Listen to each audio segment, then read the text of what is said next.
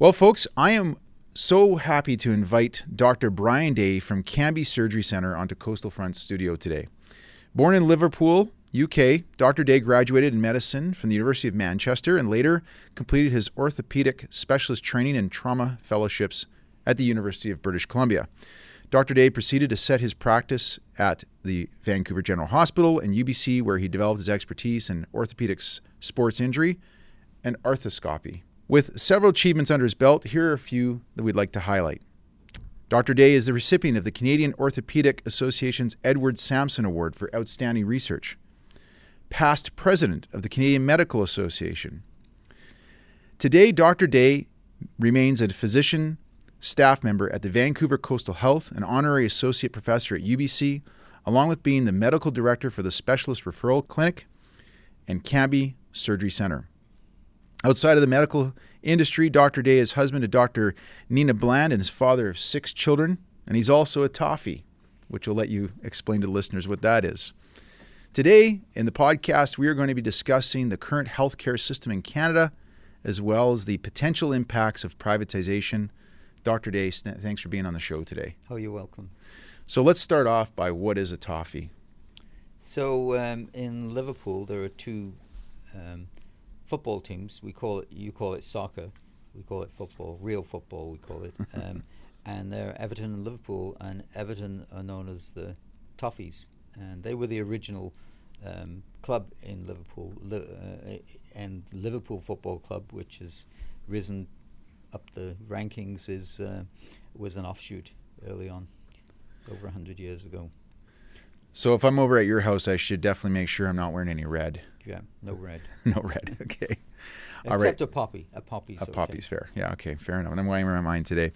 Okay, Brian, we're going to spend some time today to talk about the universal healthcare system we have in Canada, yes, and the challenge that you've got going on in the courts today, yes, as well as your private clinic that you've got, and help shed some light on what the other side sees here. Because what we normally hear about is how, especially external to Canada, you always hear reports about how Canada's got this great universal healthcare system. So let me start by asking you, Canadians have a view, generally speaking, that we have this fantastic universal publicly funded healthcare system that we take a lot of pride in, especially when we travel to the States. When we get into conversations with our American counterparts, we say, well, in Canada, I can go and get an operation if I'm sick. I can go see my doctor, and I don't have to pay anything for it.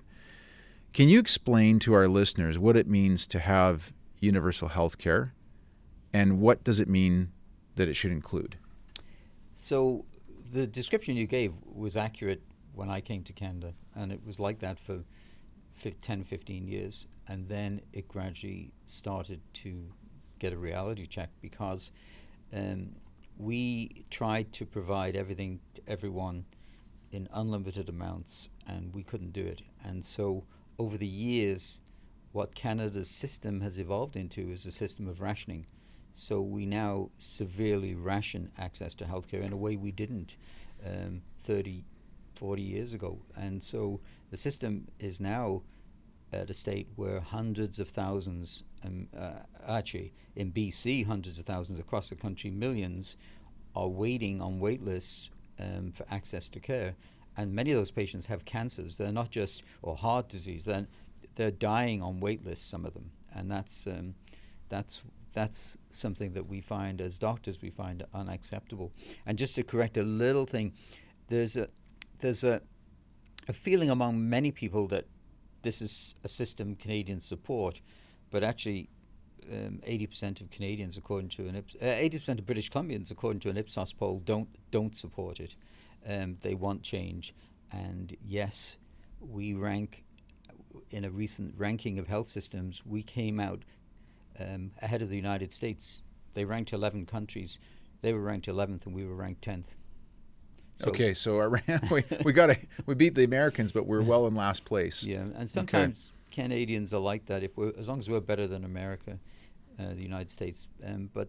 And what you're saying is we should be aspiring to be in first or second, not. Yeah, I think. Do you know out of interest what country came in first or second in that list? Well, countries, it generally changes up and down. Like in the year about 20 years ago, the World Health Organization did a ranking, and Canada came in 30th in the world, and the United States 37th.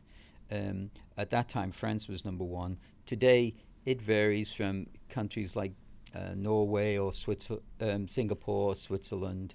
But I've worked in Switzerland, and they have what you would call a very strange system. They have universal health care, but it's not publicly operated or publicly funded.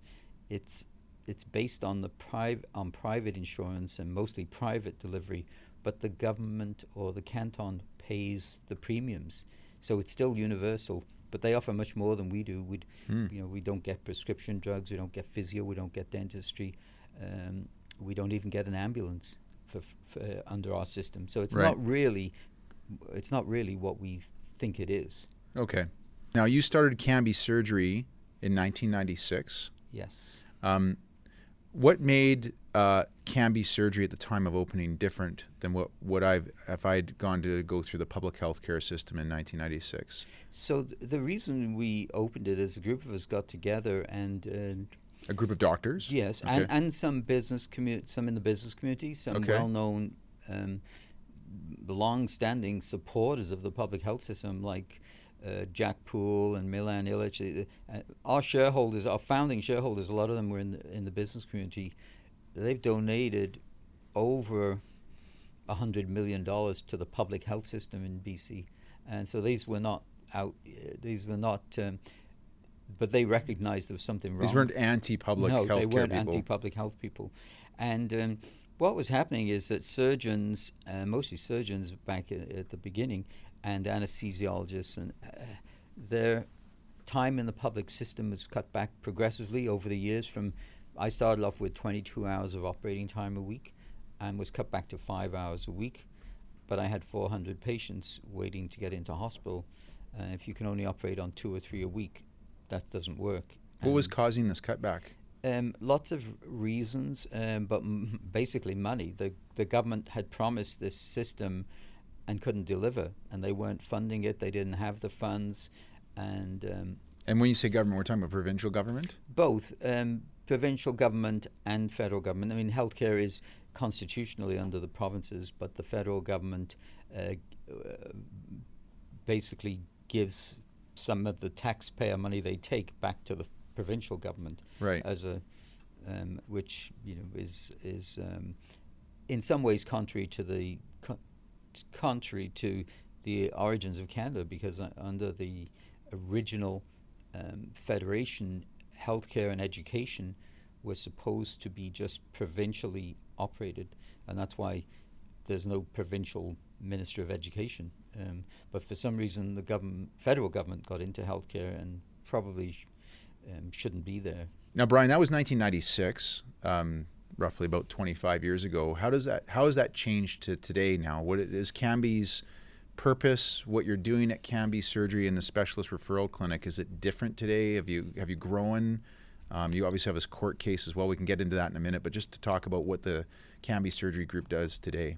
Well, essentially, one of the analogies I use is like, as we had, if you were a mechanic and you had customers with cars to fix, and the customers couldn't get into the garage that the government owned, and the mechanics weren't allowed to do their work in the garage that the government owned.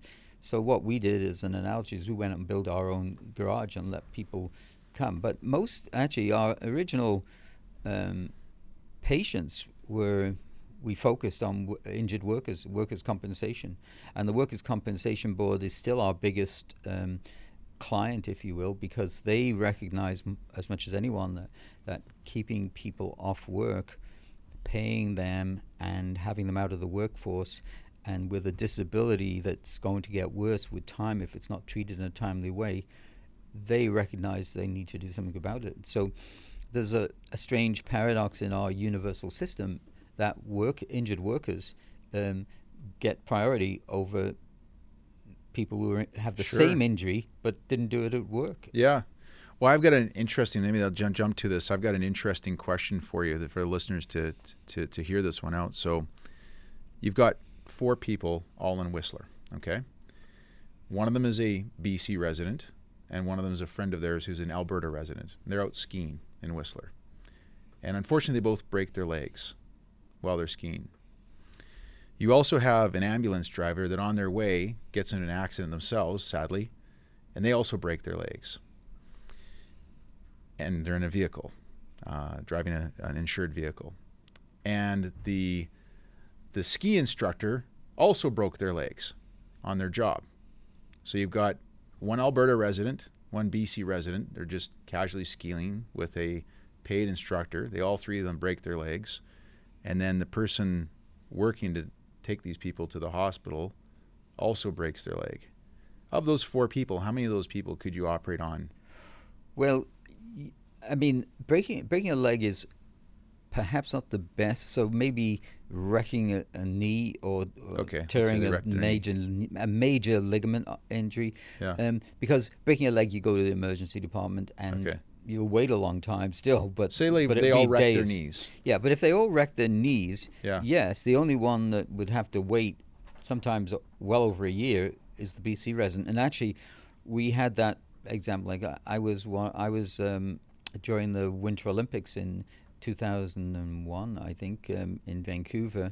We were looking after the Olympians from all over the world, and so we were treating Russian gold medal. I treated a Russian medalist, an Australian medalist who got injured, and we also treated the BC resident Olympian or the Canadian Olympians.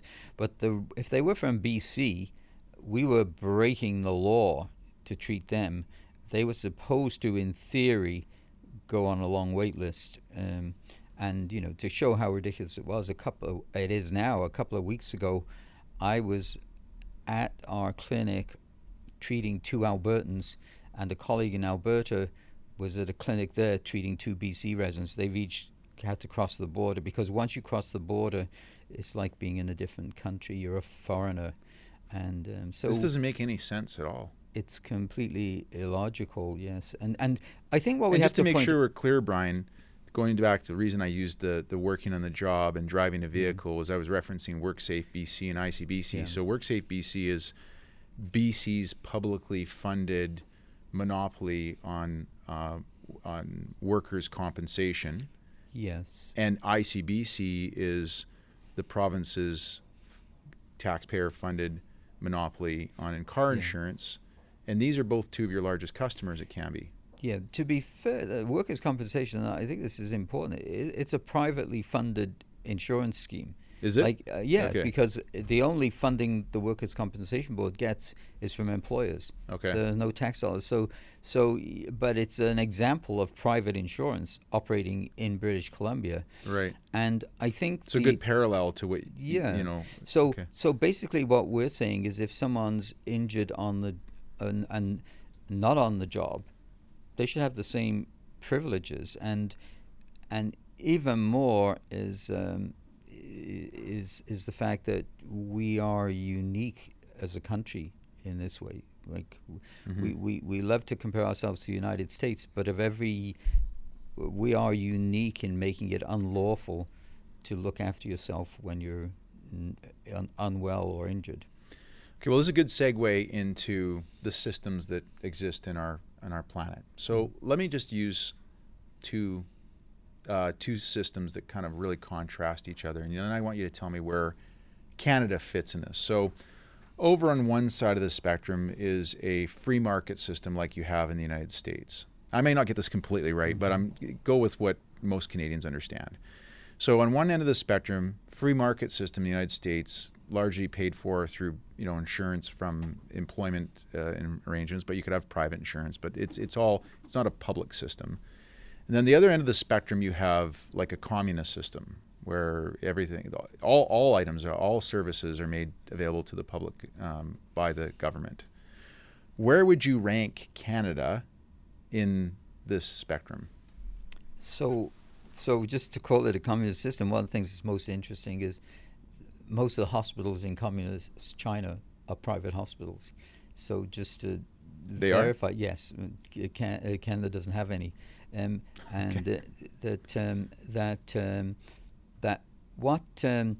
where we rank is unique because there is no country in the world where it's unlawful to obtain private health insurance except Canada, and that's shocking to some people. And also the U.S. We usually think of the U.S. as a So you're saying we're worse than the communists? way worse, At least when it way comes more to public, extreme, at least when it way comes more to to the public left health. of the communist Way countries. more to the left Yeah, of way communist more to the countries. left when it At comes least to when healthcare. Healthcare, okay. Yeah, and also the Not freedom of Americans. speech, thankfully, but Well, we think of Americans and the United States as being a free market system, but actually, if you're over 65 in the United States, you're covered by Medicare, okay. and if you're in the lowest income groups, the poor, are covered by Medicaid, and they're state operated and federally operated in some cases, and then there are the vets. And the other thing that's interesting about the United States is they actually don't have a free market because there's a lot of restrictions on state-to-state insurance companies. So it's an example where the U.S. falls down, and I'm not here to defend the U.S. system because it has a lot it needs to do. But we do have to bear in mind that at its best, it offers the best. I mean, it has some of the best technology, the best drug. I mean, we've seen with COVID how Canada has depended on the United States to relieve ourselves of the COVID crisis, and so You're talking about with vaccinations, for example. Yeah. Ironically, with Pfizer, but we had to get it through Europe because. But it's the hub of the research that leads to most of the top technology in medicine, including drugs, is from the United States. There's no question about that. And Canada has driven a lot of these innovative corporations out of the country. We've said we don't want big pharma, and we don't want the jobs they bring. We don't want the investment they bring, which is silly. Let's maybe spend a bit more time talking about. You just pointed out how the United States has some of the best medical advances, services in the world. Yes. So look, in talking about the United States, I mean, there's some real intense debate going on in the United States right now around healthcare reform. If Canada were to reform our healthcare system, what aspects would you take from different models around the world? I mean, one, for example, I know you've talked about before is the UK Care Guarantee Program. So can you maybe speak to that one? And then if there's any others that you can come to mind as far as other aspects. You've obviously seen systems around the world. You understand them. So tell us, what would you do? I lived in Switzerland for a while, and they have, as I said, they have an interesting universal system where it's based on private insurance. But if you are in the low income group, the government pays the premiums. Holland's somewhat the same, interestingly, there is a care guarantee in Britain, which has 10% of the population of Britain have private health insurance. It's optional, and what's interesting is a lot of those people are government employees. Really? Yeah, to get private because they get it through their through the government. Yeah, right. And it's part of their benefits package, so to speak. Yes, and just talking about going back to the U.S., Obamacare. We think of it as kind of a socialist system. It's based on private health insurance and private hospitals mostly, but the state will cover people and pay the insurance premiums, kind of like in Switzerland, to those that can't afford it. Now the U.S., I'm not going to support the U.S. system because the biggest problem they have is uninsured services, and the Americans have this. They really want the greatest and the latest, and no country can afford to give that to everyone in unlimited amounts. So there has to be some rationale, but there are features of many of these systems. So the British healthcare guarantee is that from the time you see a family doctor until if you need, say, a hernia operation or a knee operation or a back operation, from the time you see the family doctor and they say you need to see a specialist and have surgery or a procedure done, till the time you've completed the surgery has to be a maximum of 18 weeks. Really? And that includes getting an MRI if you need it, getting any tests, seeing the specialist, being booked for it, and having the procedure done. That maximum from the time you were in your family doctor's office, 18 weeks. And beyond that, what happens if that doesn't occur? Then the government funds you to go to any public, private, even in Europe. That might have changed a little bit after Brexit, but until Brexit, it was any public or private hospital in Europe. The government would, in the common market anyway. So just make sure I'm clear. Let's use my own case as an example, because as you know, you actually operated on my knee, for full disclosure, and you did a great job, by the way. And so I've hurt my knee just playing hockey. It wasn't through work. It wasn't through driving a vehicle. You're saying if I lived in the UK, that the obligation of the healthcare system in the UK is that within 18 weeks of me being diagnosed by my GP that I need surgery, which includes the process of getting X-ray, MRI, that kind of thing, that within 18 weeks I need to be lying on a bed with a doctor like you working on my knee. Yes. And if they don't deliver that, they have to pay, the government has to pay for me to be able to get access private healthcare through like an institution like Cambie. Yeah. So not only is it not illegal, it's actually an obligation of the government to pay for this service. Yeah, but often, the other thing that's different, the other thing that's very unusual about Canada is that we primarily fund our hospitals with a fixed annual budget. We call it a global budget or block funding. So if, for example, I'm making up this figure, but supposing Vancouver General Hospital is given $1 billion a year to run the operations and the operating rooms, every patient that goes to the hospital is using up their money. And that explains a lot. Whereas in England and in every other OECD country, every other developed country, when a patient goes, even within the universal system, the hospital gets revenue from the government. So a hospital in England that treats no patients will have no revenue. Okay. And so if you're the chief financial officer of a hospital in Canada, so it's a variable cost or revenue versus fixed. Yeah, which makes a lot of sense, because the chief financial officer of a hospital in Canada, the last thing they want is patients, because it's using up their budget. So financial success is if you still have $1 billion at the end of the year. I'm exaggerating a bit, but just to make the point that in England, what happened when they introduced money, what they called PBR, but anyway, it's payment by results. Public hospitals that were performing well and could attract patients got more revenue, and so there was that's a kind of an internal. Good example of. They call it an internal market. There is an incentive for the hospital that patients want to go there because they give good service, they have good doctors and nurses, and they treat the patients well. Whereas in Canada, you go to a hospital and I'm not saying this about the staff, the doctors and nurses still want to look after the patients, but in terms of the overall management of the hospital, a patient is consuming their budget.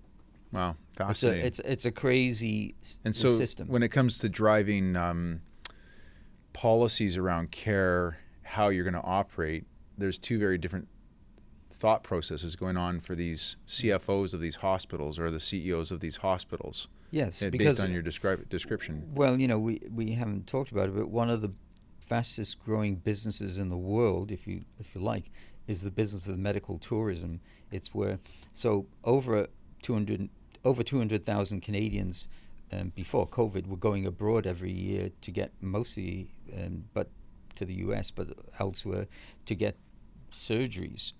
And you can multiply that by 10 for the United States. They were going abroad too, and we are.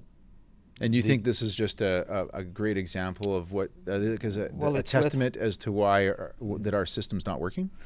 Our system, if we change, even if we just change our funding system, like we're closing down hospitals at 3 o'clock in the afternoon sometimes. Um, um, we could, because we don't have the money to run them. The patients will use up their money. We don't have the budget to do it, because There's hospitals closing at 3 in the afternoon. the in British operating Columbia? rooms are closing. Yes. Really? When I was one of the first people on staff at UBC Hospital in 1981 when it opened, and we had a 24-hour emergency department and would treat fractures. Now it's closed at, it closes in the evening. I'm always perplexed by UBC Hospital because I live up in the same area that you live, near UBC there. And anytime I've had to go there, maybe 4 or 5 times with my young children, and my daughter, just had a sprained ankle or whatever, it's always such a great place to go. But I look at this huge facility and think to myself, like, it seems very underutilized. Like, Right. It's a big facility, but it seems like there's very few people there. Yeah. Well, it's underutilized because they don't have the money to operate it. And, one of the statistics that COVID has brought to light is the fact that we are desperate for hospital beds in Canada. We're ranked 51st in the world in number of beds per population. And Wow.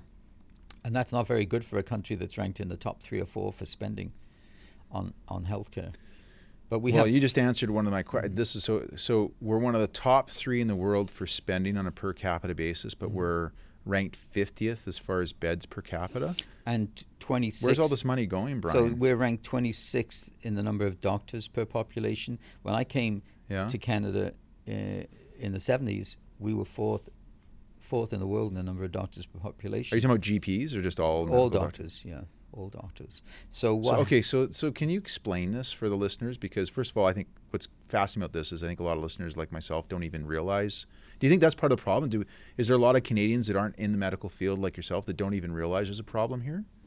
Well, until you need healthcare, you don't know. The promise is there, right. But then it's once you need it, that's when you realize, oh, it's not delivering. Now, sometimes it does. We had almost an identical conversation with Troy, the head of the BC ambulance service, just like a month ago. He said the same thing. Yeah. So you don't realize how much you need your ambulance until you need your ambulance. Yeah. Yeah. And it's the same with all healthcare. At any one time, only a few % need it. So if there's a promise from the government to deliver healthcare, and they don't do it, only the 2 or 3% are angry. And then Canadians are very accepting of government control, I think, in a way that many other nations, the people are not. And complacency. Yes. We still have Justin Trudeau as a Prime Minister. We just accept that, accept things as they are. But you're saying that we are the top 3 spenders by per capita basis. Yeah, the U.S. is well above the others. Okay, but let's not compare ourselves to a country that ranked 12th and we ranked 11th. My question to you is, where's all this money going? I mean, if we're paying that much money, it reminds me, I think, of like another parallel would be like the U.S. spends, I think, more money on education than almost any other country in the world per capita, yet they don't rank very well on, globally on education for young people. Right. So where is this money going, Brian? So Canada, for a population of about 36 million, we have 14 health ministries. We have federal, provincial, territorial. France, with double the population, has 1. And so every health ministry has a health minister. They all have deputies. The deputies all have associate deputies. And one of the statistics that stands out in my mind is that we have, on a per capita basis, 11 times as many public health bureaucrats as Germany does. 11 times? Yes. As Germany? Yes. Which a lot of people would, when you compare things to like Switzerland and Norway, but Germany is a bigger country than ours. Yeah. Very modern. So we have, for every public health bureaucrat we have 11. And that uses up a lot of money.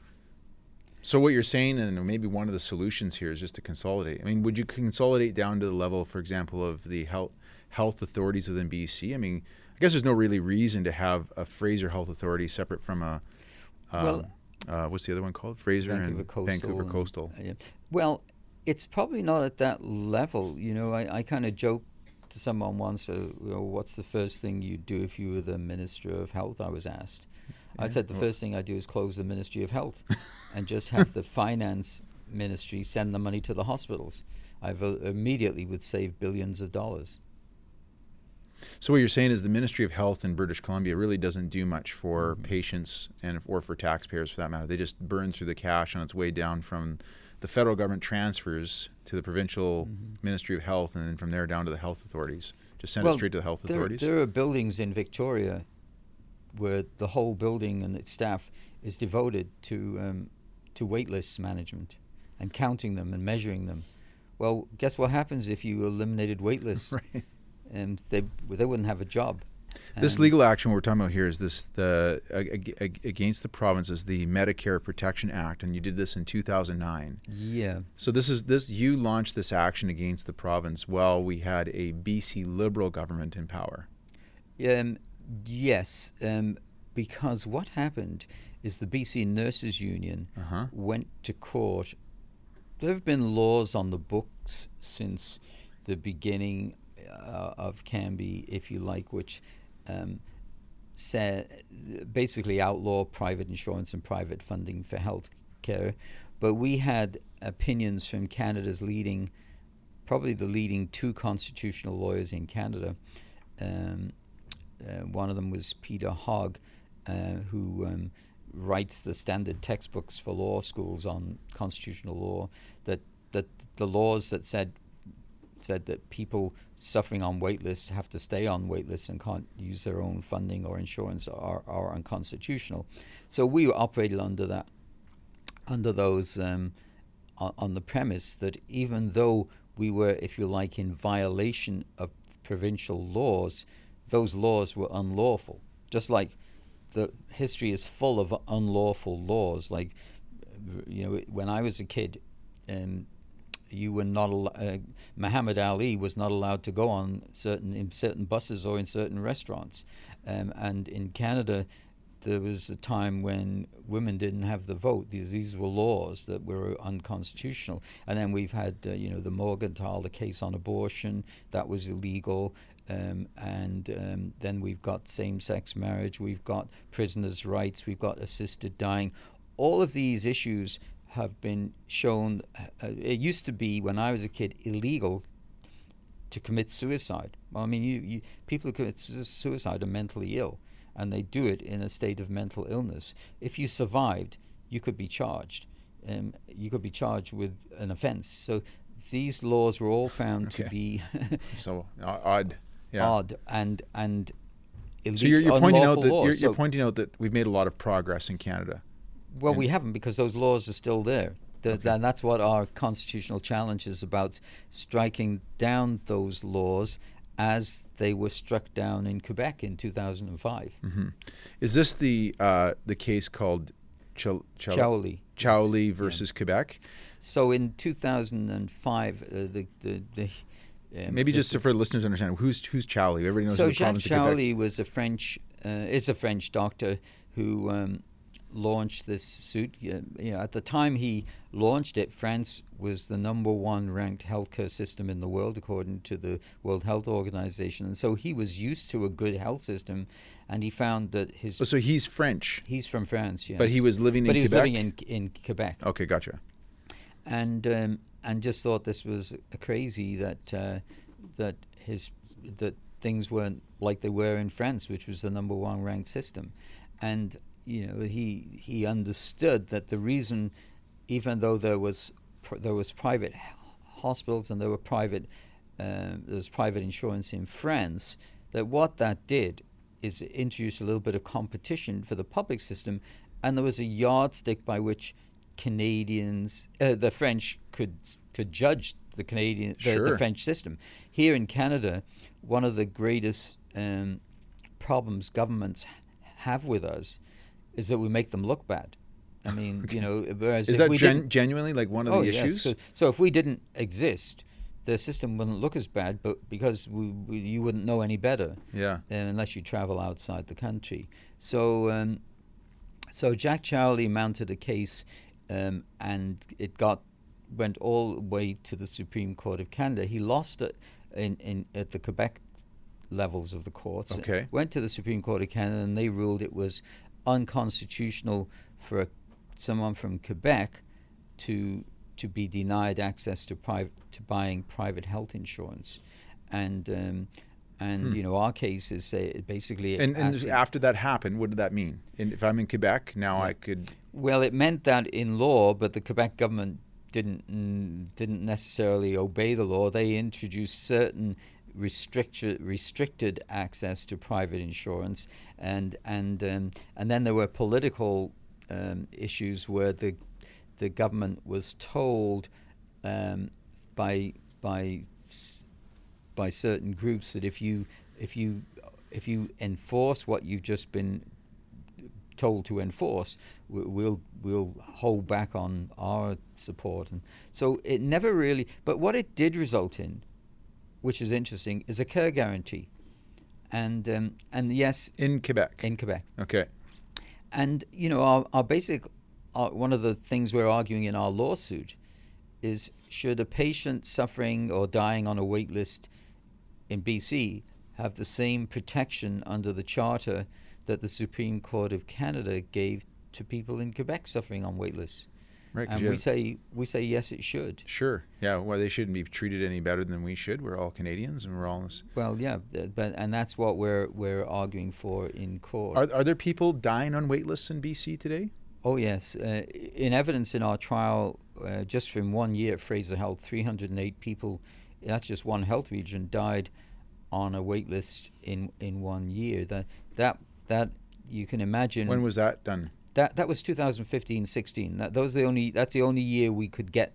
You know, it's hard to get this data, but that is in evidence. So one health region going back 7 years ago, way before COVID, Yeah. where hospital and medical services have retracted significantly. Yeah. You had over 300 people in one health region die on a wait list. Yes. Are there people today in BC who have cancer and are likely going to die because they didn't get treated in enough time? Well, through the public healthcare system? Of course, yes. I mean, we know we had to heart extract attack as well. Or? We had to extract data from the government. They were very reluctant to put it in. Provincial government? Yes. Okay. We had to call quotes a hostile witness, and we got into evidence in certain cancers. One of the things that's happened in BC, and this wasn't the case in Quebec in 2005, is we have government-mandated maximum acceptable benchmarks. The BC government has actually endorsed these. And certain cancers in BC, only 13% of the cancers are being treated in the time that the government says it's safe, the maximum safe time. So only 13%. 13% of certain. So despite cancers, all the cancer research that we do in this province, which I know is a lot, you're telling me that as far as delivery, they're not getting treated. They're not patients. Patients are being neglected.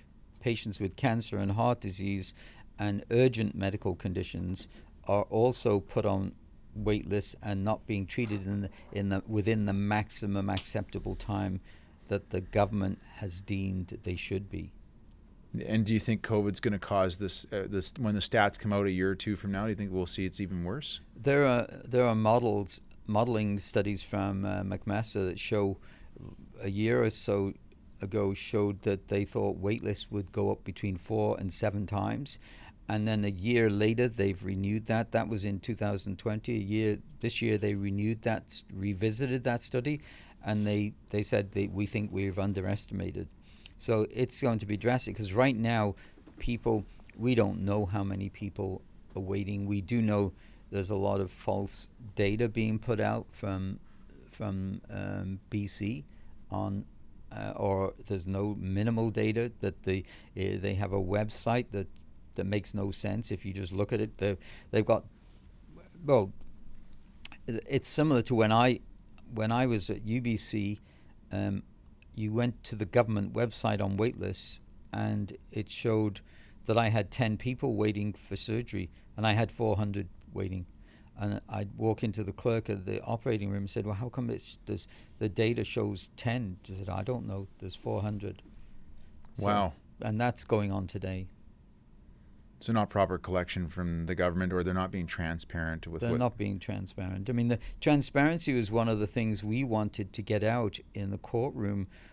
Actually, Postmedia, which is, owns some of the big media outlets in the Vancouver Sun and so on, they asked for permission to televise the trial, and we supported it because we thought the public have a right to know what's going on with their health system, but the government opposed it, and the judge would not allow it to be televised. That's amazing.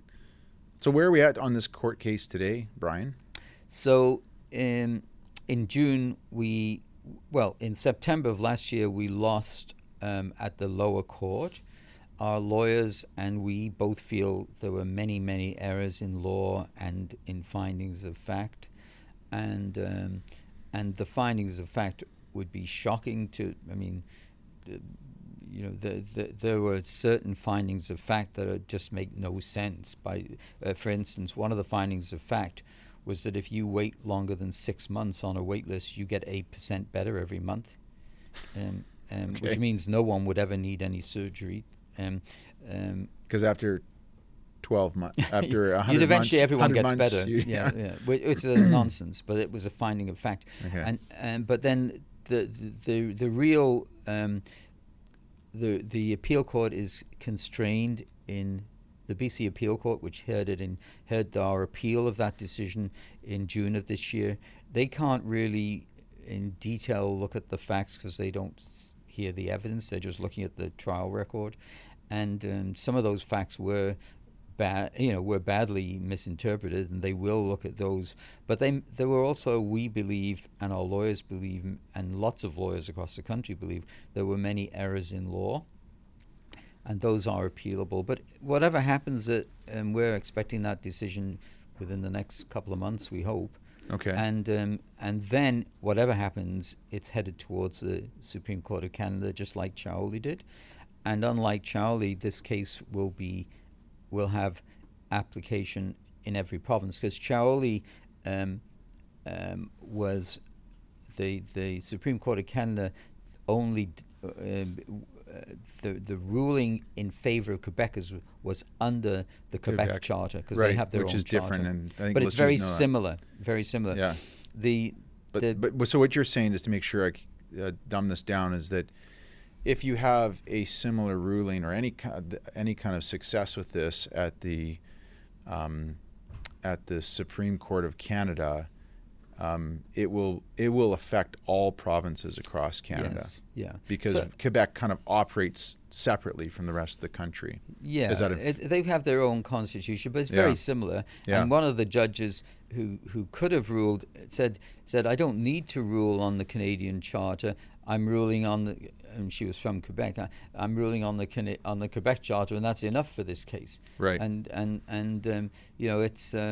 it's basically, as I said earlier, our case is asking the we'll ask the Supreme Court of Canada. You gave. Do you think BC residents shouldn't have the same rights as Quebec residents? Right. If they're suffering and dying on wait lists, we also. We talked about these exempt groups. We talked about workers' compensation being exempt and non-residents being exempt, but perhaps seems like everybody's exempt except for the BC taxpayer, BC citizens. Perhaps the most dramatic group that are exempted are federal prisoners. So federal prisoners have access to private health care. Really? Yeah, they're exempted, and so is the. So if I have a bum knee, and I'll speak by personal experience, I'm now over a year still waiting for a consultation through the public system, whereas by going through Cambie, I was able to get in and see you in about 7 weeks or so. Yeah. The next best step would be, if I can't afford to do that, is just maybe go do a small crime, get myself a day worth in jail, and then while I'm there, I say, hey, I need to get my knee fixed. Yeah, there was a cartoon on that where an elderly woman was behind bars in the cartoon, and she was asked by the jailer, what are you doing? Why are you here? And she says, I've come in for a hip replacement. And I mean, it's funny, but it's actually really not funny. I think what happened with you can't happen today, because our injunction expired and the government wouldn't agree to renew it, and we didn't go back to court because we've had enough time in court. We're waiting for to hear what the appeal court says. So right now, if that happened, if you were presented today, we couldn't do anything with you. You just so have to I wait. got lucky getting in at the time that I did. Because it expired on September the 30th. The Wow. One of the problems is that that we have to go to court is very expensive. It's one of the things Brian, who's paying for all this? Well, we have the Canadian Constitution Foundation is a national charity, and people have donated to that charity for us. And yes, one of the things that I would say, we talk about access to healthcare, but we have a constitution in Canada that really is ineffective because no single individual could ever afford to fight for their rights. It's too expensive. Sure. So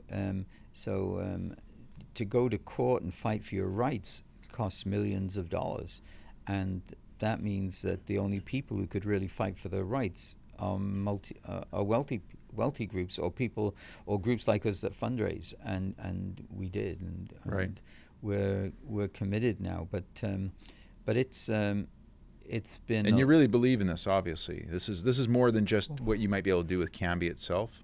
Yeah, I mean, how can we be the only country in the world where it's illegal, where the government can say to you, we know you're suffering on a wait list, we know you might die, and we can't treat you, but by the way, we've brought in a law to say you can't do anything about this. Right. That doesn't make any sense. But it seems to me that while there are people out there like myself who don't accept that as being reasonable, and I look for other solutions, and I happen to be fortunate enough that I can afford to make a phone call, get my doctor to call Cambie and go get that surgery. It's expensive. Most Canadians can't afford that. But I find it perplexing at the same time that we don't hear more people complaining about this. Is it just the media is not picking it up, or people just become very complacent? I know you commented earlier about Canadians are just too polite. Is that what the problem is? I think that's part of it. And then, as I said, the numbers are low. But there is one of the arguments we hear is this is for the wealthy, but actually it's not for the wealthy. The wealthy, there is no country in the world where the wealthy suffer on wait lists. They go, as I said, you can go to the United States, you can go to Europe. Canadians who are wealthy have never suffered.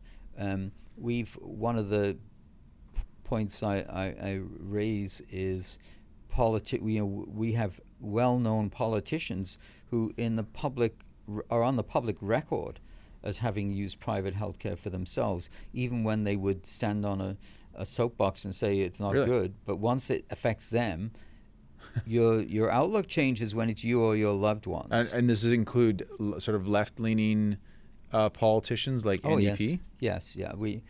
We've had NDP leaders at our clinic, and it's amazing. And union leaders, and the instigator of this lawsuit, the group that went to court to force the BC government to start this action, that we had to counter with an action rather. The BC Nurses Union has sent us patients. I mean, I've got checks from the BC Nurses Union, yes, but we cash them. But I've got the. So then, where is the resistance? I don't understand. I mean, I just don't understand this. What are Canadians who are? If you were to listen to the people out there who are on the other side of the table, they're against this. What is their fear?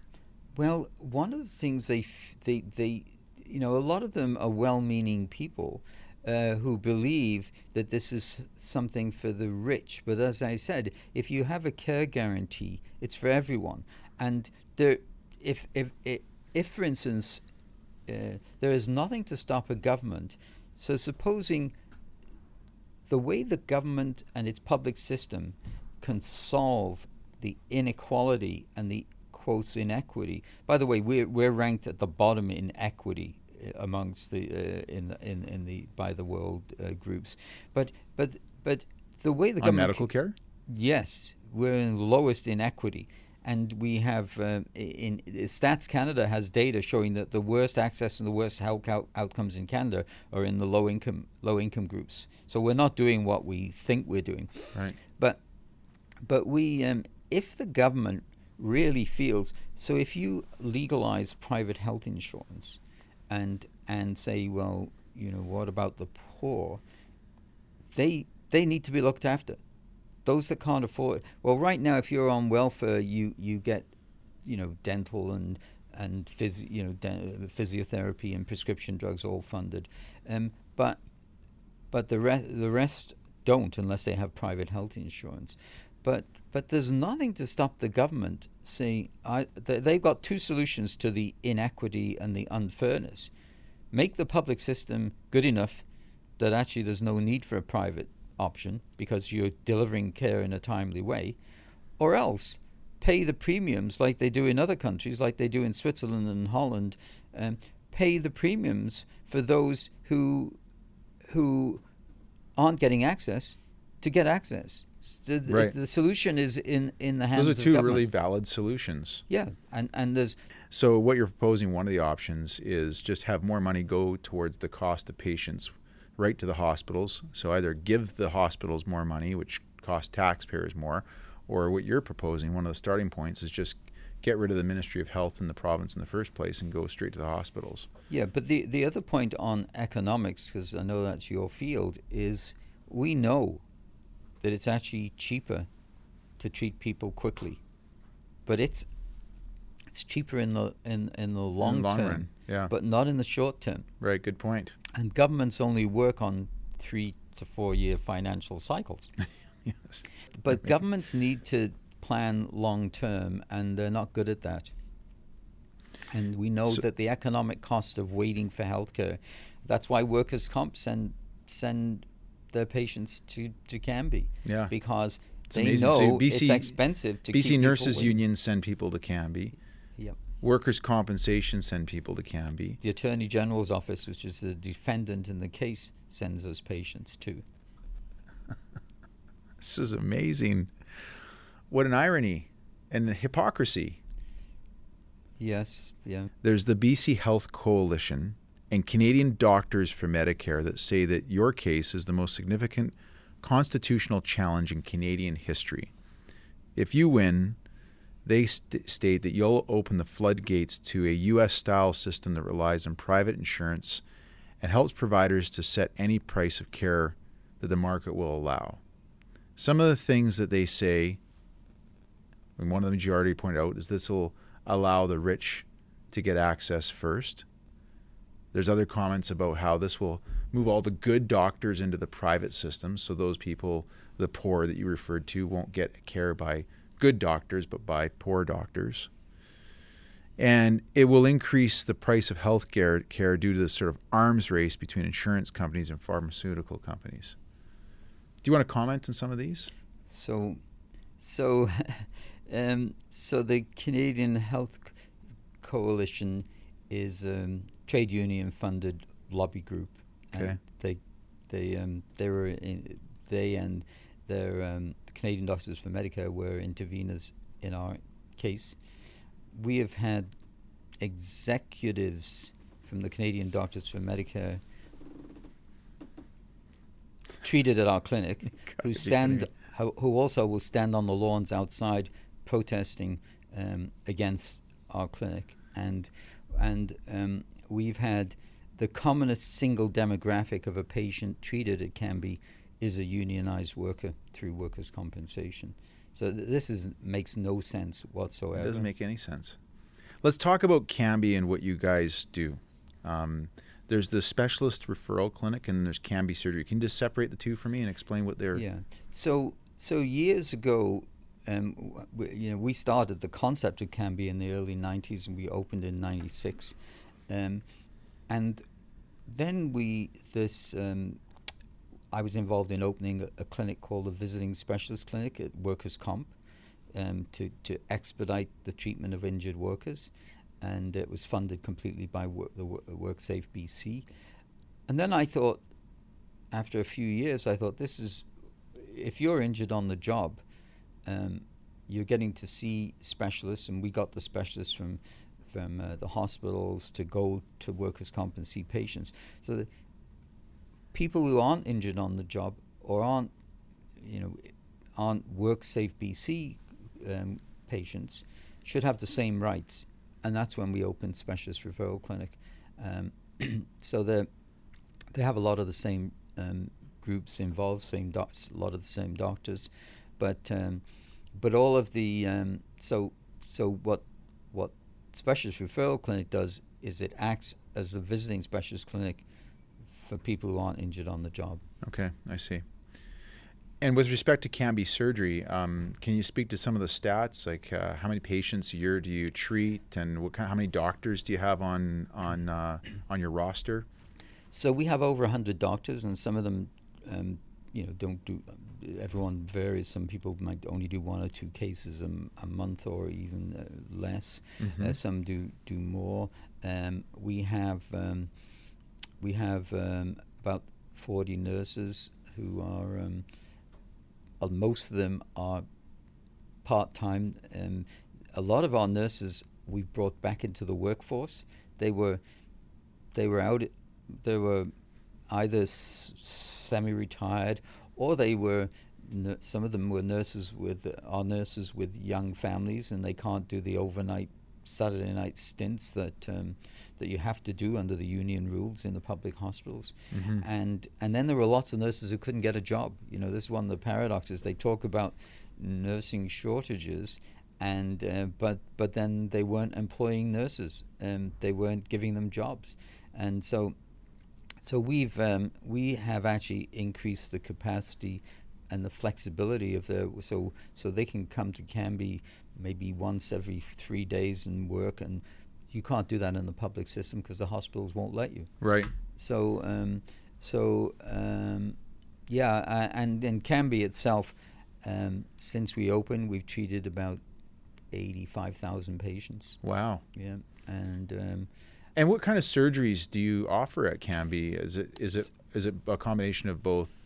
I guess you call it cosmetic as well as medical. We do the cosmetic surgeries done there, but a lot of other surgeries like orthopedics and general surgery. Mm-hmm.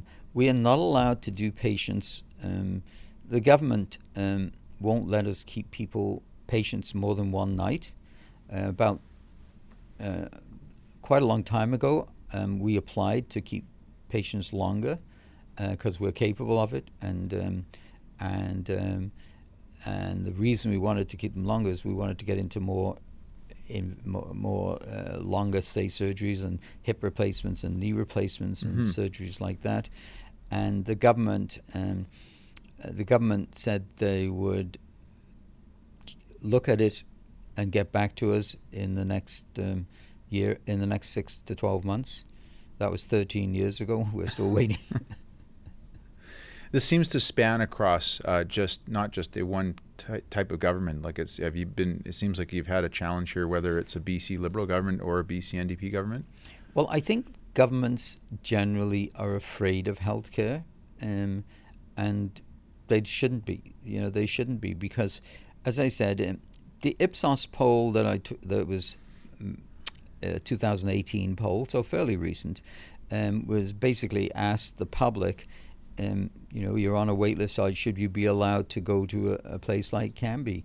And across the country, it was 76% said yes. And in BC, it was 80%.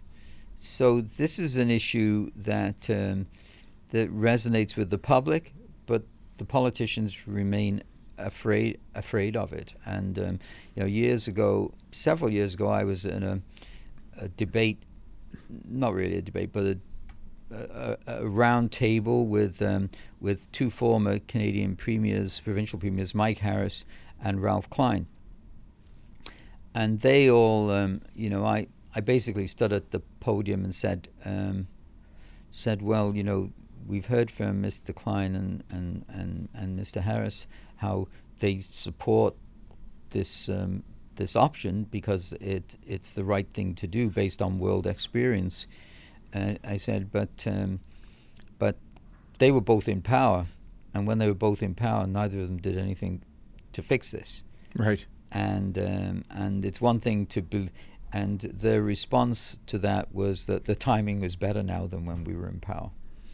So yeah, they're afraid of it. I mean, it's, people call it the third rail of politics, the electric rail in the middle. They're afraid of, and part of the reason they're afraid is that these groups like Canadian Doctors for Medicare and the health coalitions and the union organized groups, they want to keep healthcare as a public sector union operated run place. But the paradox there is that when we were opening Cambie in the early 90s, we had the union at UBC Hospital do a survey, a poll of their members, the nurses, physiotherapists, technicians. The unionized staff at UBC Hospital did a poll on how many would support what we're doing at Cambie, and of the members, 95% supported us. Really? So the leaders are out of sync with the members. Wow. That's an amazing statistic. Yeah.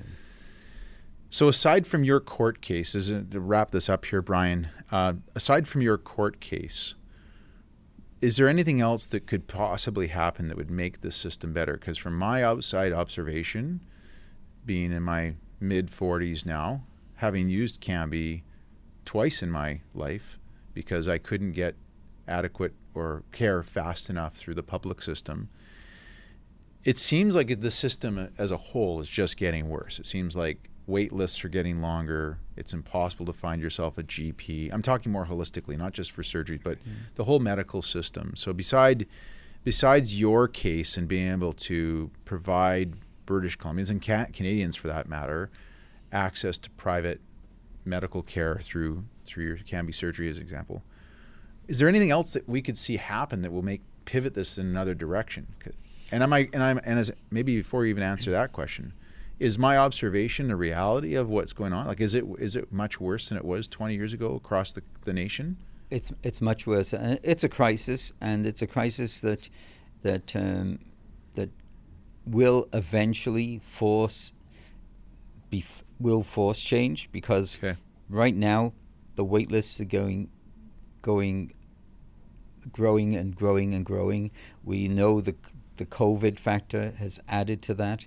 We know from hospitals locally that patients are being cancelled, still postponed, and they're never, there are claims that we'll catch up. They can never catch up.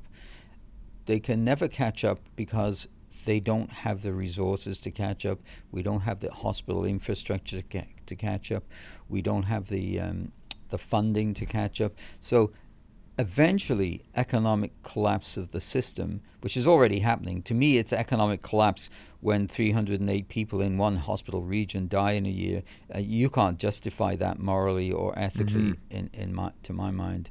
And if you extrapolate that to Canada, I mean, multiply that 308 by I think Fraser Health looks after about 1.5 million people. So multiply that by 25 to 30, whatever the factor is. Yeah. And there are a lot of people dying on wait lists in Canada.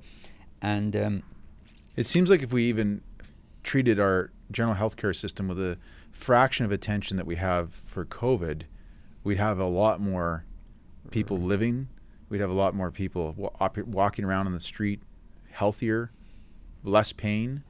Is that a fair statement? Yes. I mean, basically, you can get private health insurance. If you're a federal employee, you get funded for private health care.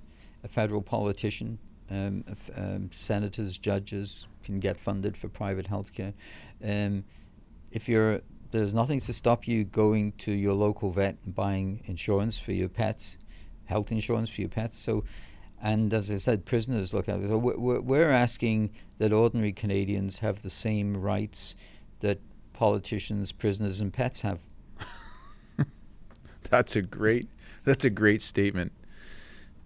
John Horgan recently got assessed for having some cancerous tissue or something on his neck, and I was questioning how he was able to get access to so quickly. Do you think John Horgan was placed on a fast-tracked list? I mean, did he get a chance to go to jump the queue, so to speak? I honestly, I can't answer that, but I can tell you that lots of cancer patients are not getting treated quickly. I can tell you that generally in anywhere in the world, this is not a criticism of BC or Canada, anywhere in the world, VIPs get better treatment than the rest of us. I mean, that's the way it is. And Sure.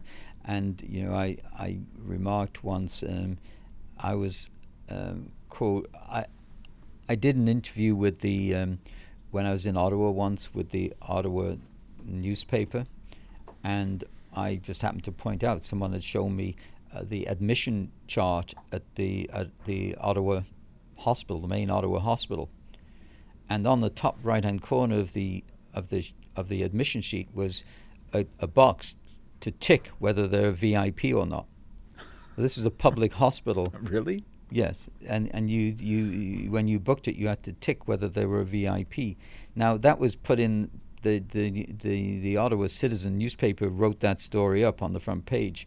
A few days later, the VIP box was gone, but you know, the VIPs are still getting. Yeah, absolutely. Well, I think I think a lot of people are realistic in knowing that if the premier of the province or a Canucks player needs surgery or medical attention, they get it right away. They're not waiting.